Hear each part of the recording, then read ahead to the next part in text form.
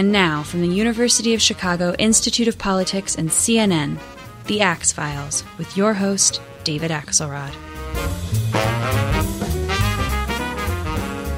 I first met Douglas Alexander when I was consulting on the Labour campaign in Britain in 2015, and he was chairman of that campaign, a senior member of Parliament, the shadow foreign minister, and he was swept away in the tsunami that overtook Labour in that election, lost his seat in Scotland, but remains a really incisive observer, commentator on the politics of Europe and the U.S., where he visited the Institute of Politics this week. I sat down with Douglas to talk about the election that was just held here in the context of Brexit and some of the other elections we've seen, to contemplate where we are and where we're headed.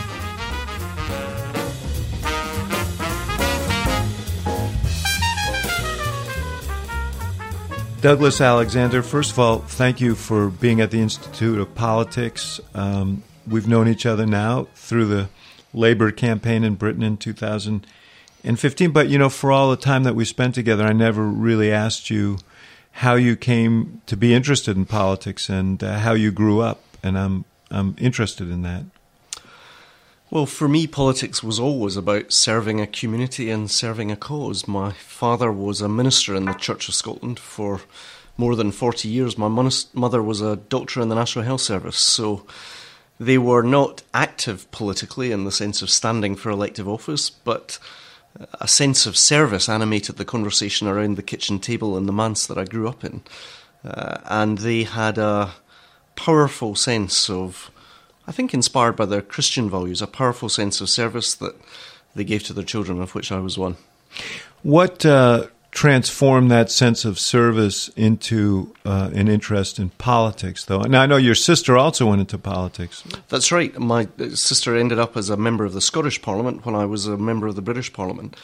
For me personally, it was the closure of a local car plant. The Linwood car plant, which closed in the early 1980s, saw many of the employees made redundant, many of them parents of people I was at school with at the time. So I made the choice in 1982 to join the Labour Party. I didn't have evidence that Labour could make the country better because I wasn't really old enough to remember the last Labour government, but I believed there had to be a better way than the policies that Margaret Thatcher was imposing on the whole of the United Kingdom. You were a kid then. At the time. You were pretty young. I was pretty young. I was 14 at the time. I remember the first time I heard Neil Kinnock speak was just two or three days. Party leader. He was the Labour Party leader immediately after 1983. But at this time he was the shadow education spokesman, and he arrived to speak in Erskine, an area of Renfrewshire that I represented for 18 years. And he spoke to a huddled small group of us in a local primary school, an elementary school. And he said just 2 days before polling, he said, Labour is going to be devastated south of the border. We're going to be wiped out. And he said, I implore you, I beg you, if you've got any family or friends south of the border in England, please phone them and tell them how much this community needs a Labour government. So my earliest experiences in the Labour family were of bitter and repeated defeats. But I had a conviction that still politics could be a site of progress and of improvement, and I stuck with it. Why did you feel that way in the face of these repeated defeats? Again, I probably would start that explanation with my parents. My mother and father were very unusual in some ways and very traditional in other ways. My father in the late 1950s, 1959, came here to the United States to study at Union Theological Seminary in New York. He worked in East Harlem Protestant Parish. He heard Martin Luther King preach. So he always had a sense of the temporal world and the spiritual world not being too far apart. I remember him telling me that the literal translation of righteousness is right relationships. And ultimately, that's what politics is about. It's about finding common solutions to common problems. And in that sense, my parents, whether it was my mother's experience in the health service during the 80s when many people in Britain were waiting in circumstances of personal pain for operations and for treatment, or the people who ended up at the door of the manse to seek support and advice from my father, often suffering unemployment, convinced me that there had to be a better way to organise society and to organise our economy, and I believed that Labour represented that better way. You spent some time studying here in the States and in Canada. What did you learn from those experiences? Well, when I was very young, when I was 16, I won a scholarship from the local comprehensive school, the local state school in Renfrewshire, to attend an international college in Canada.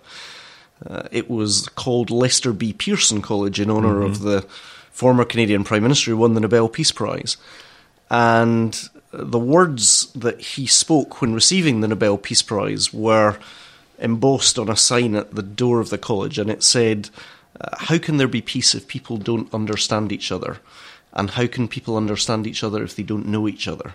It was an international college with more than 85 countries represented in a student cohort of 100 students. It was full scholarships for all of the students, so it was a merit-based college, but it gave you a deeply human sense that the world was filled with people who, if you had the opportunity to meet them, you could find common ground. Here at the University of Chicago yesterday, one of my college friend's son turned up at my office hours to say that his dad sent his regards. He was a Norwegian student at the time who's now built a very successful life and career here in the United States. But I think that early educational experience gave me a sense of internationalism that was unusual at the time. And then I came here to the United States to study at the University of Pennsylvania for a year between 1988 and 1989. And as you remember, that was the autumn of the Dukakis-Bush presidential contest. It was about that time I began to worry that I had a unique ability to lose elections because I arrived in around Labour Day in 1988. Dukakis, I think, had a 14-point bounce out of the Atlanta convention. And I immediately started volunteering for the Democrats in Philadelphia, and within a matter of weeks I'd delivered the White House to Bush 41, to George Herbert Walker Bush. But that was a fantastic experience. On polling day in 1988, I was standing at a polling station in northern Philadelphia, and I was the only non-African American that I met in 5 hours standing at that polling station. Just a few days before that, I'd travelled to southern Philadelphia with Mario Cuomo and heard him speak half in English and half in Italian to on the back of a flatbed truck, actually, to a huge Italian community. So it was a fascinating education in democratic politics for me. And even if it wasn't a successful campaign, I cherish some of the memories from that time. What were your observations about American politics? I guess one of them was the tremendous diversity that you encountered there in Philadelphia. Absolutely. If I'm honest, I came away with a sense that politics was about more than competence. It was about ideas and ideals. And I think one of the big mistakes that Dukakis made was when he declared that this election was about competence. Mm-hmm. I remember Kitty Dukakis coming into the Philadelphia headquarters of the Democrats early in the morning on polling day as she was on a sweep back up to Boston. And we all had to hold signs, and the kind of organisers encouraged us to cheer Kitty Dukakis, Kitty Dukakis. I'd never felt more Scottish in my life. It was we're not particularly known for our rah-rah enthusiasm, but I remember thinking there has to be more to politics than either just the razzmatazz or claims of competence. Politics has to be about our better angels, about ideals and idealism. And values. And values, and that brought me back to Britain after 1989 with a deep sense that there needed to be a values basis to the politics that Labour was offering. And of course, we then moved rapidly to a position where Labour became a more serious contender for power in the early 1980s. And you worked with Gordon Brown, who went on to become Prime Minister, and Tony Blair was ascending at the time. We spoke before this, and you said that there was this sense of possibility, this sense of something emerging. Then what was that? Well, as I say, I joined the party back in 1982 when Labour was electorally devastated in 83, and then started a very long march back to relevance and to power. And what sustained me on that journey was a sense that the Labour Party was both moving closer towards the concerns of working people in Britain, but also, frankly, closer towards the party that I felt it should be. And that process accelerated in the early 1990s, just a year after that Dukakis defeat. I found myself on graduation working with Gordon Brown. My senior honours tutor at the University of Edinburgh had supervised Gordon Brown's PhD and knew that Gordon was looking for somebody to work with him and support him. He was at the time the shadow regional affairs spokesman. Tony Blair was the shadow social security spokesman. So by extraordinary good fortune, I found Meaning myself... they were in the opposition. They were in the opposition. Those were their portfolios. Those were their portfolios. But when I worked in that office, Tony Blair was next door, Gordon Brown was in the office that I worked in, they shimmered with a sense of possibility and destiny. These were opposition politicians still a number of years away from power, 7 years away from power, but inspiring in many of us a sense of confidence that Labour's day would come, partly because of the depth of their thinking and the seriousness of their approach to bringing Labour back. They worked very hard and they spent a lot of time thinking and discussing and deliberating how Labour could again unite values and principles with real power. But also just they were inspiring individuals. And in that sense, that year that I spent working with them, I then came back to Scotland and studied law and practiced law, convinced me that Labour was on its way back. You know, we think of our countries as sort of independent entities that move on our own pace. And yeah, you guys kind of sorted that out in 1776, as I recollect. Exactly. I didn't want to bring up sore subjects, but in the Labour Party in Britain and the Democratic Party in America in the 80s sort of took the same journey through devastation, and then you had the emergence of Blair and Bill Clinton at the same time in the early 90s, rallying their parties, redefining their parties. Is that coincidence? Because we find ourselves in a situation now where the Democratic Party and the Labour Party have just suffered the same kinds of defeats, some of the same issues swirling around. Or is there commonality between the experience of our countries? I think it's commonality, both in terms of the experience of the countries, but also the experience of the parties. I mean, I well remember one occasion when I was working with Gordon Brown and Tony Blair, when they travelled to the United States, and they, I think, understood very early on that Clinton's victory anticipated the possibilities for the Labour Party in the United Kingdom, and they came back from those visits to the United States not just with many friends and contacts in the Democratic Party, but with suitcases full of ideas, policies, tools and techniques, whether that was at that time the importance of being able to distill a message and communicate it on broadcast television, the use of a soundbite, whether it was the need for there to be a junction box at the heart of every campaign, the idea of a war room, the kind of techniques, or much more substantially in areas like policy, ideas like the earned income tax credit, finding its way back into Britain with the working tax credit that we introduced when Labour came to power in 1997. So there was a huge degree of exchange back and forth in the mid-1990s as to what it would take for centre-left parties to be able to win again, and then to be able to govern effectively in the interests of the people who had elected them. You ran, you talked about being bad luck for those for parties, the parties that you were for Dukakis and others. But you had some misfortune at the ballot box yourself. You ran a couple of times for Parliament before you were elected. Yeah, that's right. I mean, I stood for Parliament for the first time in 1995 in a by-election in Scotland where Labour were a very distant third.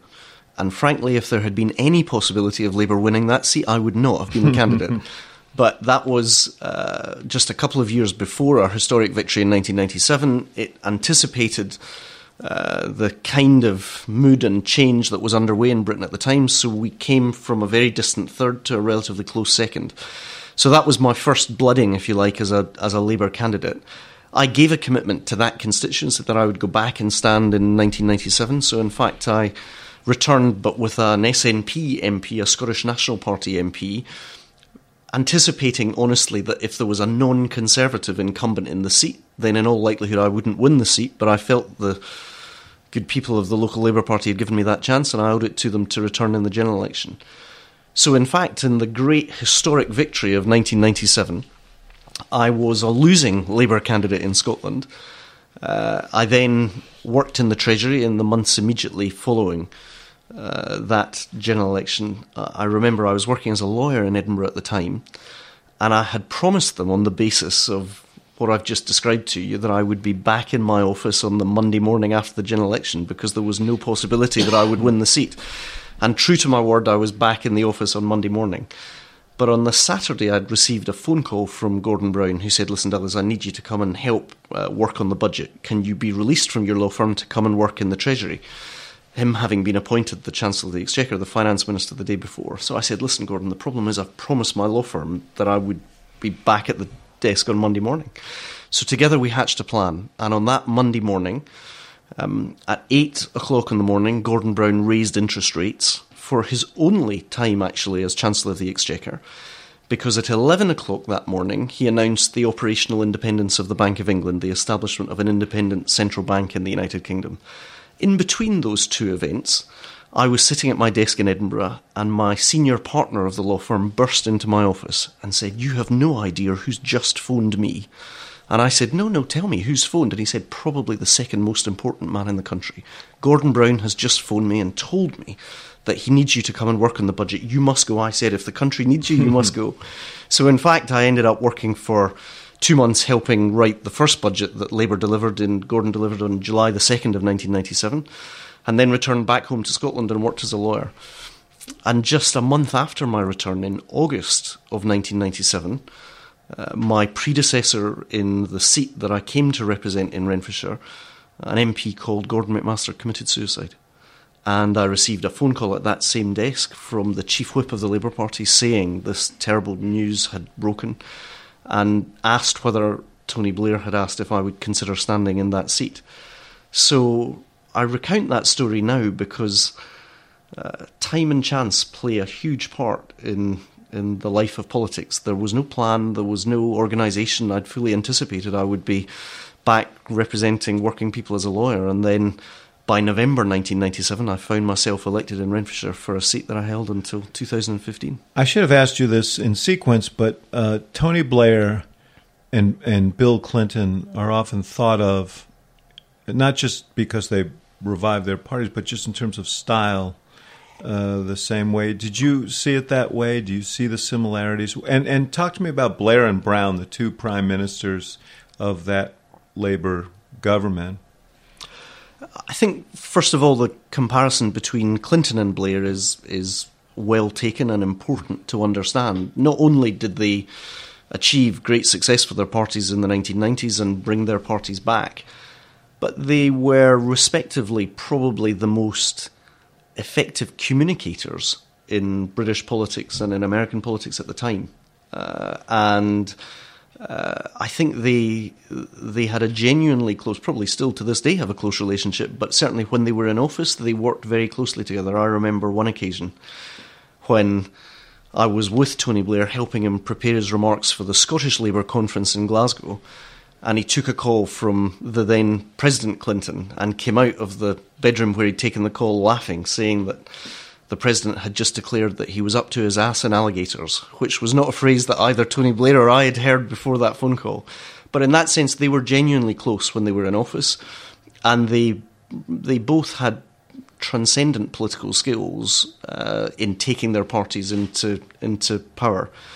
In terms of the Tony Blair and Gordon Brown relationship, well, really, the difference between them is personalities. There was a sense always that Gordon Brown was very much, a brilliant guy, into the details, but not with the same level of political dexterity of a Tony Blair. Listen, they're both individuals of towering strengths. And in that sense, they were very different politicians, in the sense that you're right, Gordon had an extraordinary ability to think deeply in terms of policy, and at their best, they were an unbeatable combination. And actually, I think they brought out the best in each other. You know, back in 1990, that year that I saw them work so closely together, literally the final person that Tony Blair would ask to speak to before appearing on the Today programme or appearing on Newsnight, the main shows on radio and television in the United Kingdom, would be Gordon Brown, and vice versa.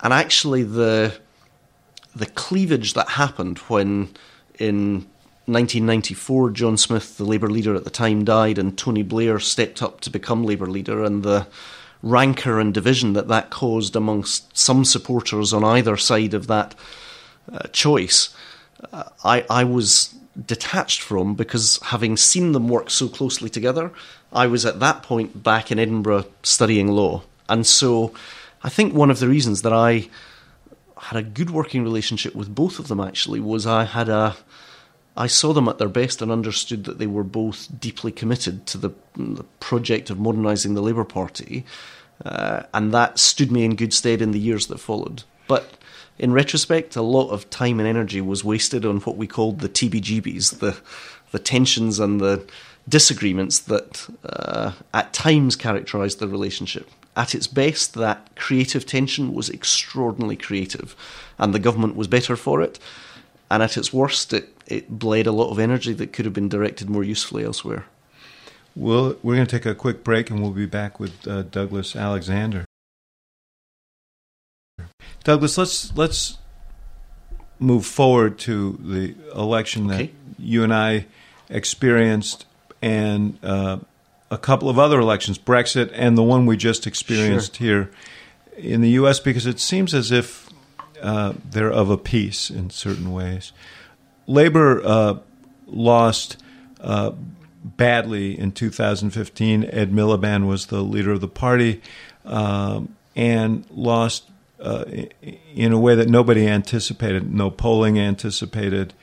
How much is that part of the thread that we've seen through Brexit, through Donald Trump's election? How much of it is that these sort of deep divides between the City of London and rural and working class communities in Britain? Certainly we saw that between the metropolitan areas and rural and working class communities here in the U.S.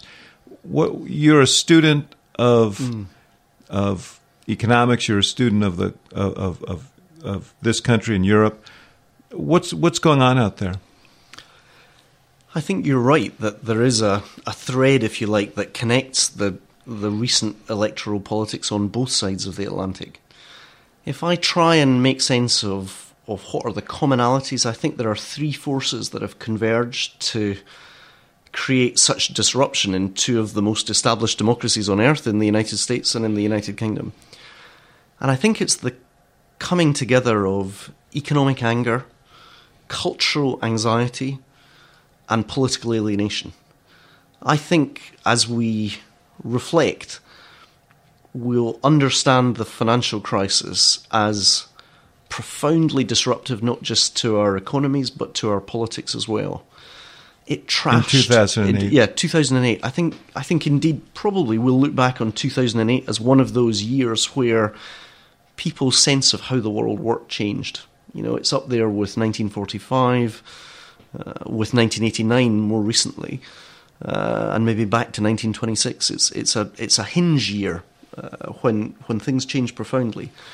And I think, as well as the immense economic turbulence and effect that that's had on people's living standards and economic security, it trashed people's confidence in the powerful, in bankers certainly, in regulators, but also in politicians and pundits and experts. And it trashed their confidence not just on the issue of competence, but also on the issue of their motives. And a lot of what has come to pass since then has its roots in the collapse in trust that we've witnessed since the financial crisis. So I think, undoubtedly, if you look at the Trump victory here in the United States, or you look at the Brexit result back on the 23rd of June in Britain, you need to understand each of those forces. First of all, the real and genuine economic anger that a significant section of the population feel who feel that they're working harder but still falling further behind, that the economy's rigged, that the rules are set by others who don't play by those rules. We should talk about that before you move on to... Sure. But there are real roots to this. The financial crisis exacerbated it, for sure.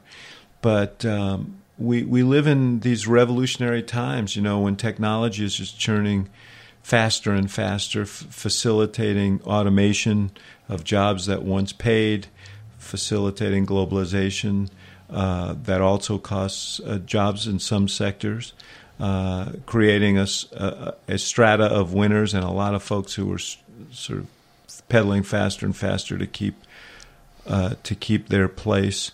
Isn't this driving a lot of what we see? Absolutely. Listen, throughout history, there's been fears that technological innovation would lead to mass unemployment. And actually, we've been incredibly innovative over the centuries in coming up with new forms of work. My fear at the moment is that the pace of technological change is faster than the rate of human transition or societal transition. So I don't buy the argument that says there's going to be no work in the future, but I think many of the advanced economies are failing to make the transition quickly enough to make sure that there is meaningful, purposeful work and reasonable incomes for all of society rather than just some of society.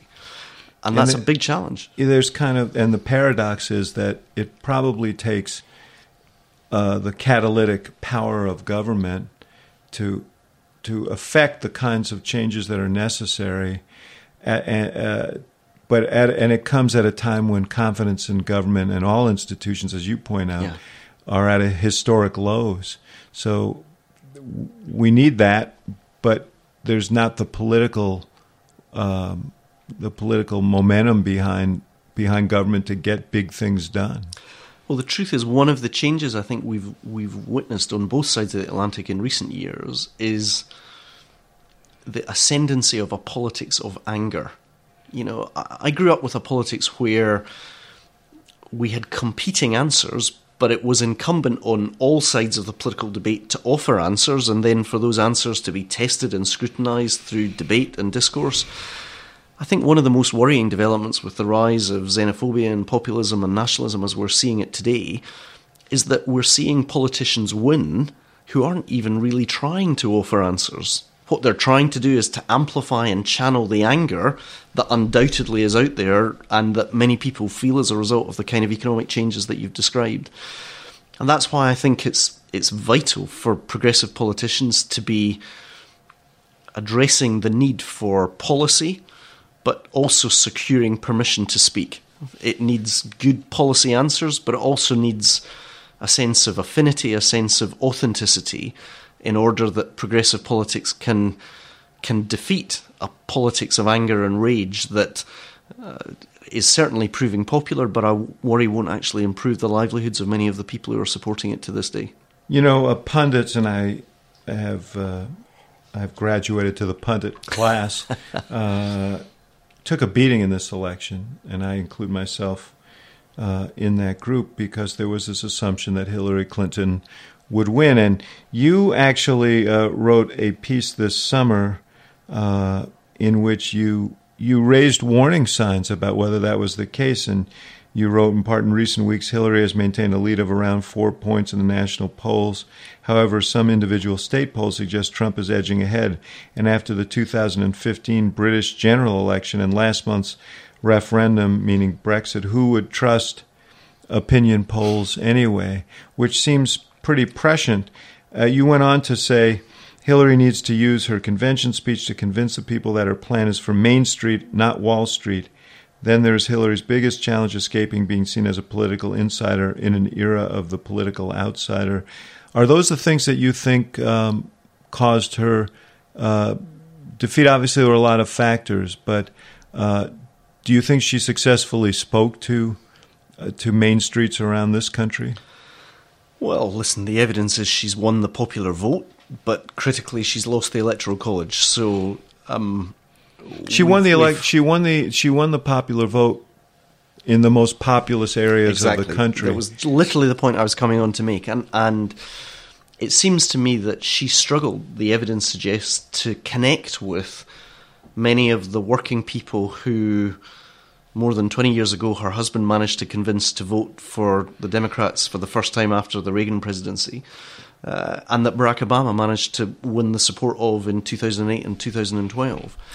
And I think it comes down to both permission and policies. Hillary had lots of policies, but my sense is that if you asked the average American voter to give a sense as to what her campaign was offering them, they weren't as clear as they should have been. And of course there's technical issues about the polls. We know that in the UK in 2015 people thought it was a 35-35 race, when in fact it turned out to be a kind of 31-36 race.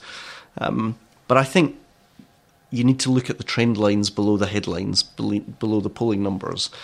And actually there is at the moment a significant section of the population here in the United States who didn't feel that the Democratic Party and the Democratic candidate was speaking for them and to them. And that's a challenge on both sides of the Atlantic. Yeah, I mean, this issue of nationalism and kind of tribalism is rearing its head in Britain, in the U.S., and across Europe.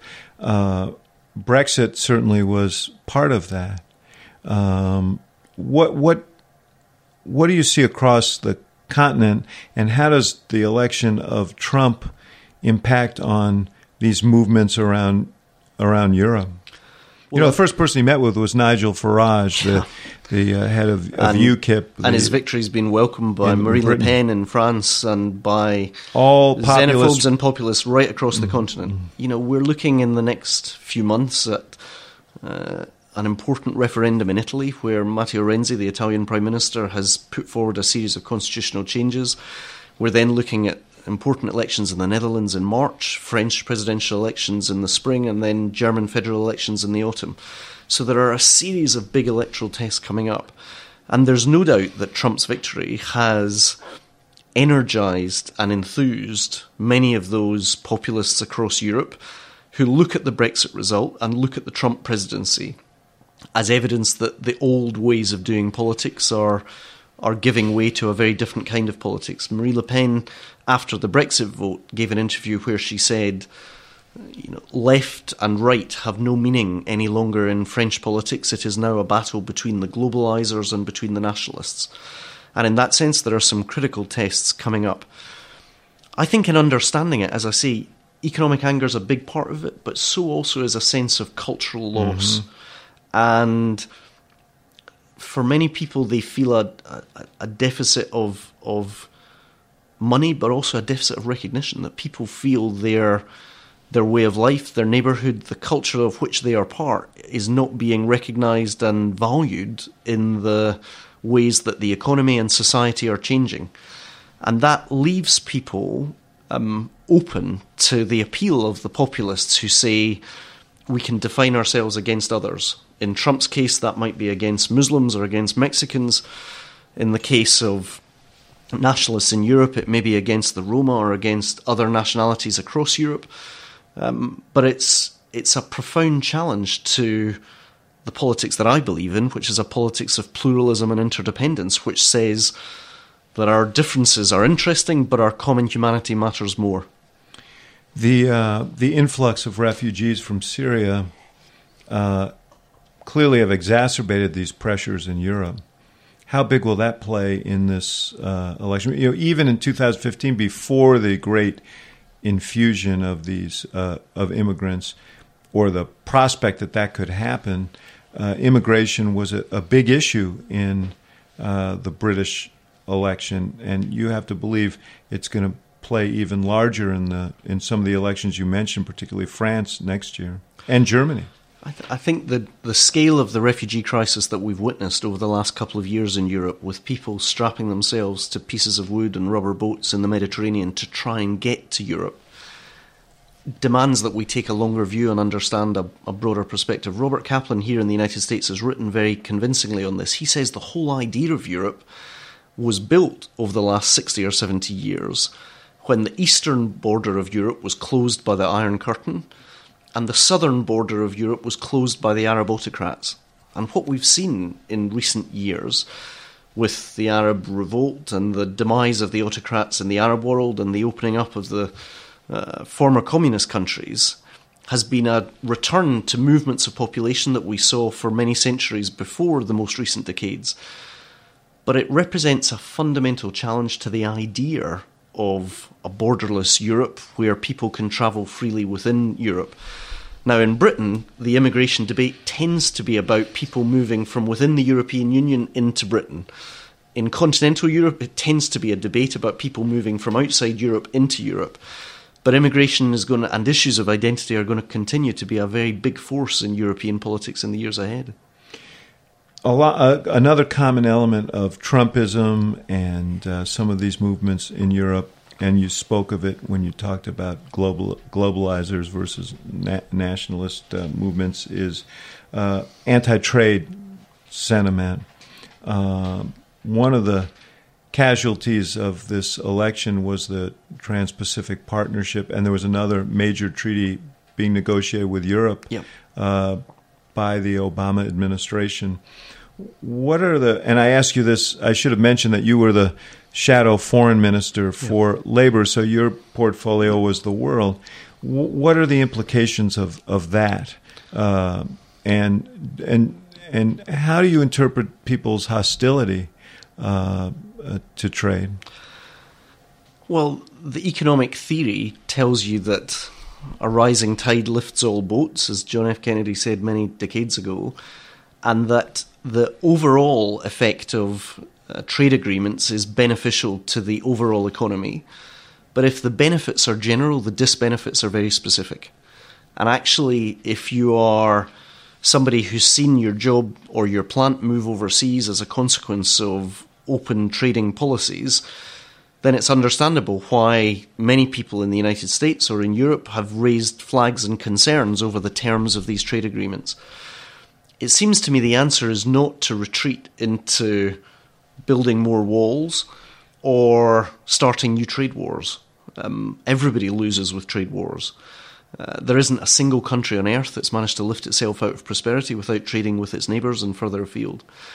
But the challenge is to ensure that countries and populations, all the populations, are equipped to benefit from integration into that global economy. And I think, frankly, the centre-left needs to do a better job in providing answers and providing policies that allow every community and not just major global cities to benefit from the dynamism of the global economy. But truthfully, I worry that the populists are too often selling a lie to people who are in real need of answers. You know, many of these jobs are in the United States are not going to Mexico, they're going to microchips, as we've just discussed, that technology is having a disruptive effect more than displacement of employment these days. And that's why I think we've got to open up a conversation about how do we improve levels of education, how do we provide effective wage subsidies so that people earning enough to be able to support themselves and their family and have a reasonable standard of living. How do we make sure the infrastructure's there so that not just the cities but some of the towns that have struggled with deindustrialisation get a fair kick of the ball and a chance to have a decent future? That requires government action. And that's why it's so important to find ways to rebuild people's confidence that politics can be a means by which solutions emerge rather than just a site where you express your pain. While we're talking about trade and commerce, I have to take another break for a word from our sponsor. Back with Douglas Alexander. Part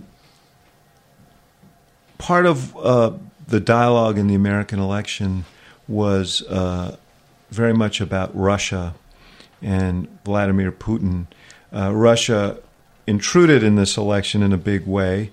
There seems to be universal agreement in the intelligence community that Russia was behind the hack of the Democratic National Committee and the leaking of it to WikiLeaks, which parceled it out strategically at the end of the campaign, much to the detriment of Hillary Clinton. First of all, I should ask, how common is this, as you look across elections in Europe, for Russia to play this kind of subversive role?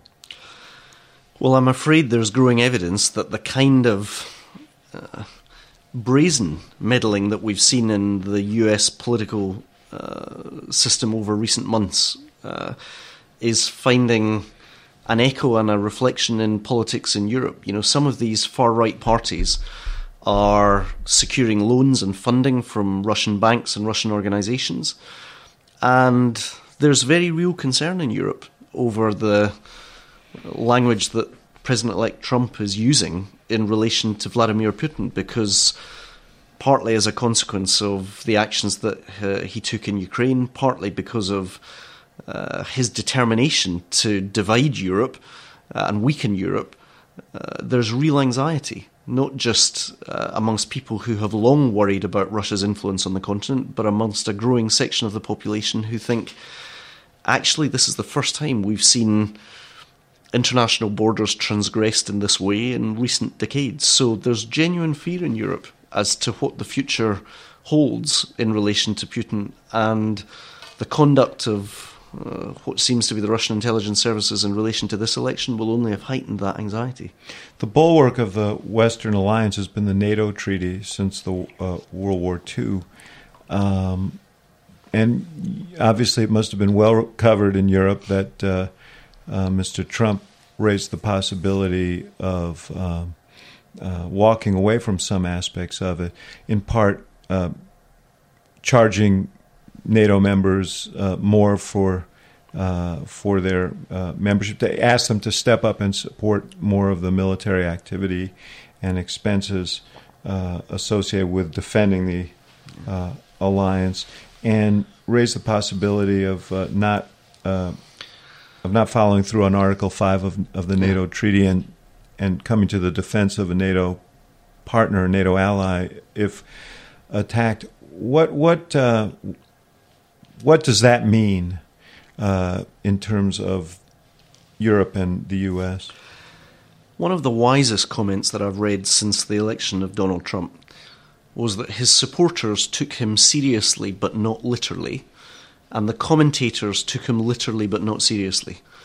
Now, I sincerely hope that he was not speaking literally when he described the North Atlantic Treaty Organization, one of the keystones of the liberal international order over the decades, and a fundamental bulwark of Western security, as being obsolete. That was the language that Donald Trump used. And if you are in the Baltic states at the moment, if you're in Latvia, Lithuania, Estonia, there is deep fear as to whether he takes seriously the terms of collective security, which is the fundamental basis of the North Atlantic Treaty Organization, the alliance that served the interests of Europe so well over the decades. So I hope that in the weeks and months ahead there will be a different story emerging from the White House that recognises that it's certainly in Europe and in the United States' collective interest to uphold the integrity of the alliance, and that the fundamental premise of the alliance is that an attack on one is an attack on all. There's only been one instance when Article 5 has been triggered under the NATO treaty, and that was after 9/11, when NATO members came together and said, given the attack that took place on the Twin Towers, it was right to trigger Article 5. I hope that here in the United States there's an understanding of quite how fundamental for the security of the United States and the security of Europe the continuing collective security of NATO will be in the years ahead. Do you, just returning to our discussion a little bit earlier on the economic issues and the lack of trust and faith that people have in their institutions, governmental institutions, to deliver fairness and to deliver economies that are in which opportunity is available to broad numbers of people. As you look across Europe and you look what happened here in the U.S., do you have a concern about liberal democracies everywhere? And do you think that it's possible? I choose not to believe this because, I believe so deeply in the need for active progressive government.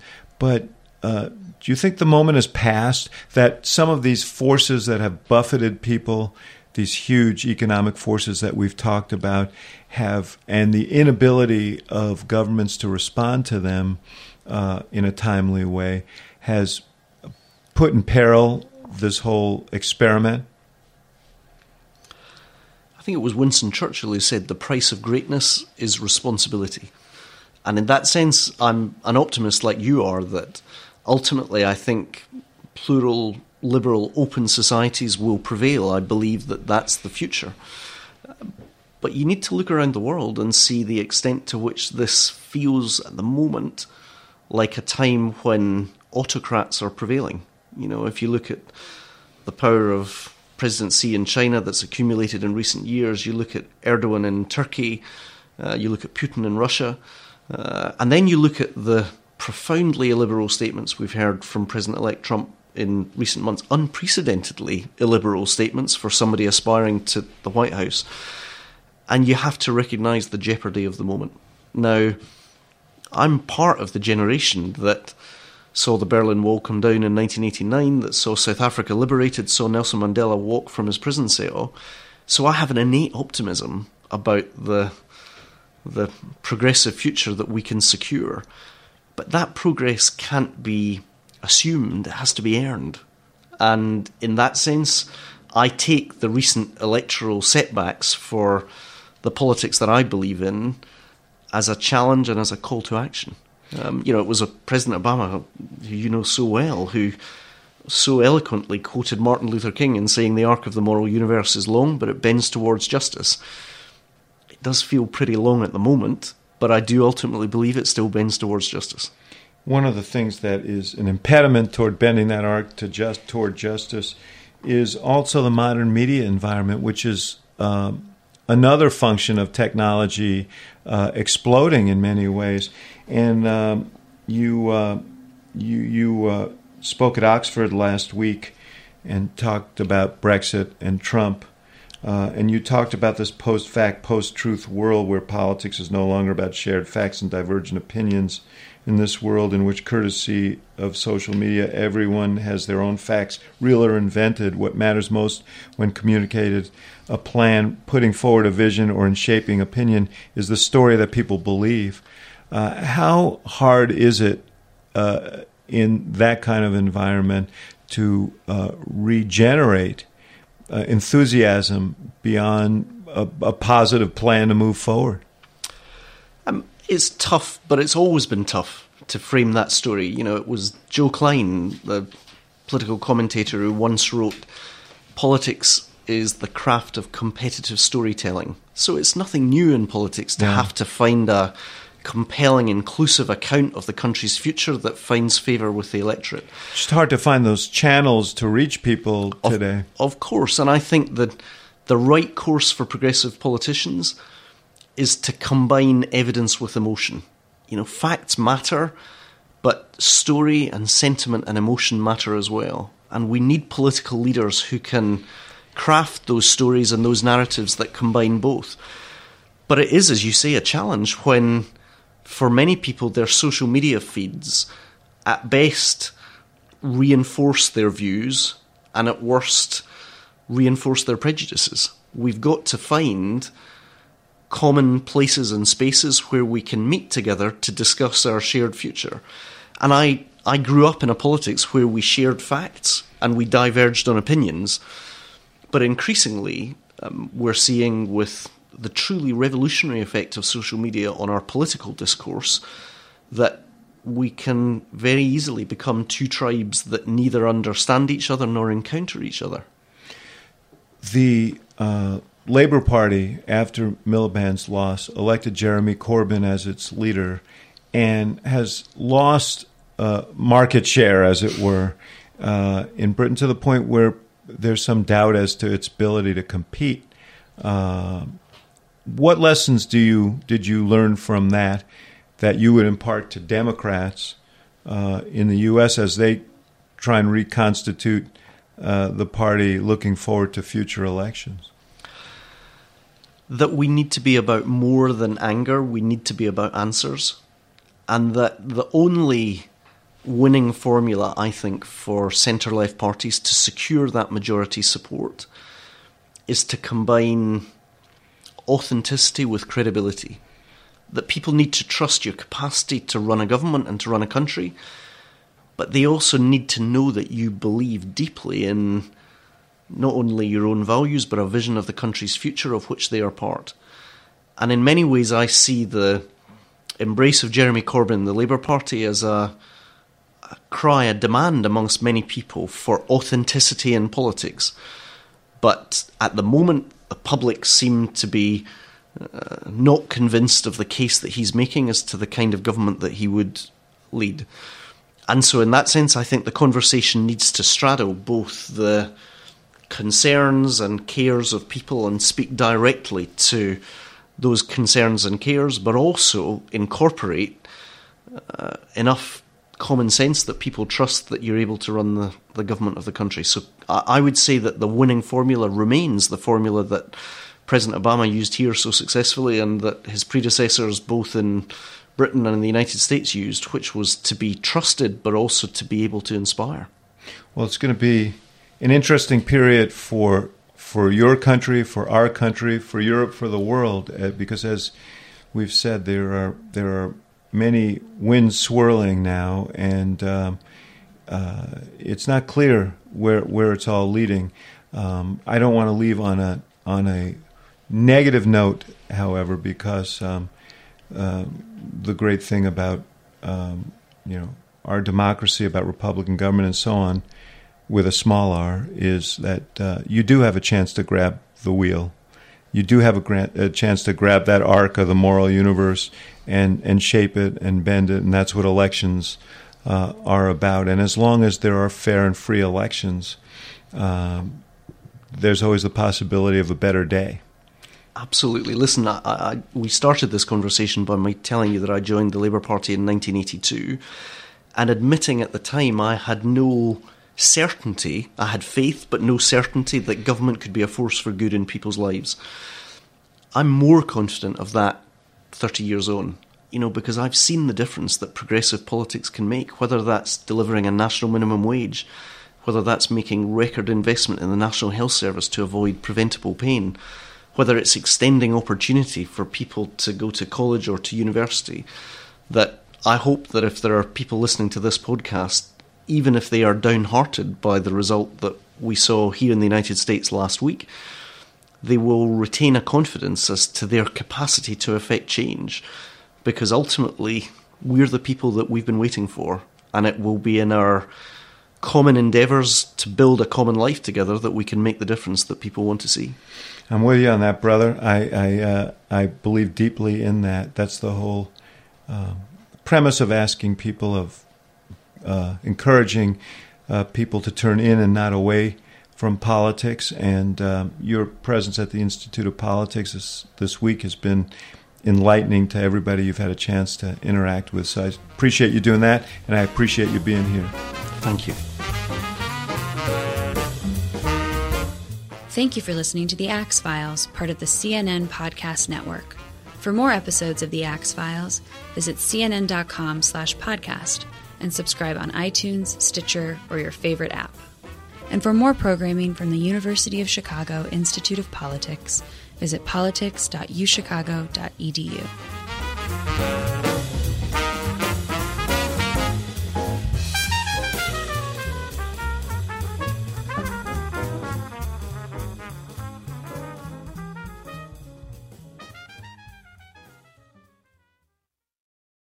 Quality sleep is essential, and that's why the Sleep Number Smart Bed is designed for your ever-evolving sleep needs. So you can choose what's right for you whenever you like. Need a bed that's firmer or softer on either side? Helps you sleep at a comfortable temperature. Quiets their snores. Sleep Number does that. Sleep better together. J.D. Power ranks Sleep Number #1 in customer satisfaction with mattresses purchased in-store. And now, save 50% on Sleep Number limited edition smart beds for a limited time. For J.D. Power 2023 award information, visit jdpower.com/awards. Only at Sleep Number stores or sleepnumber.com.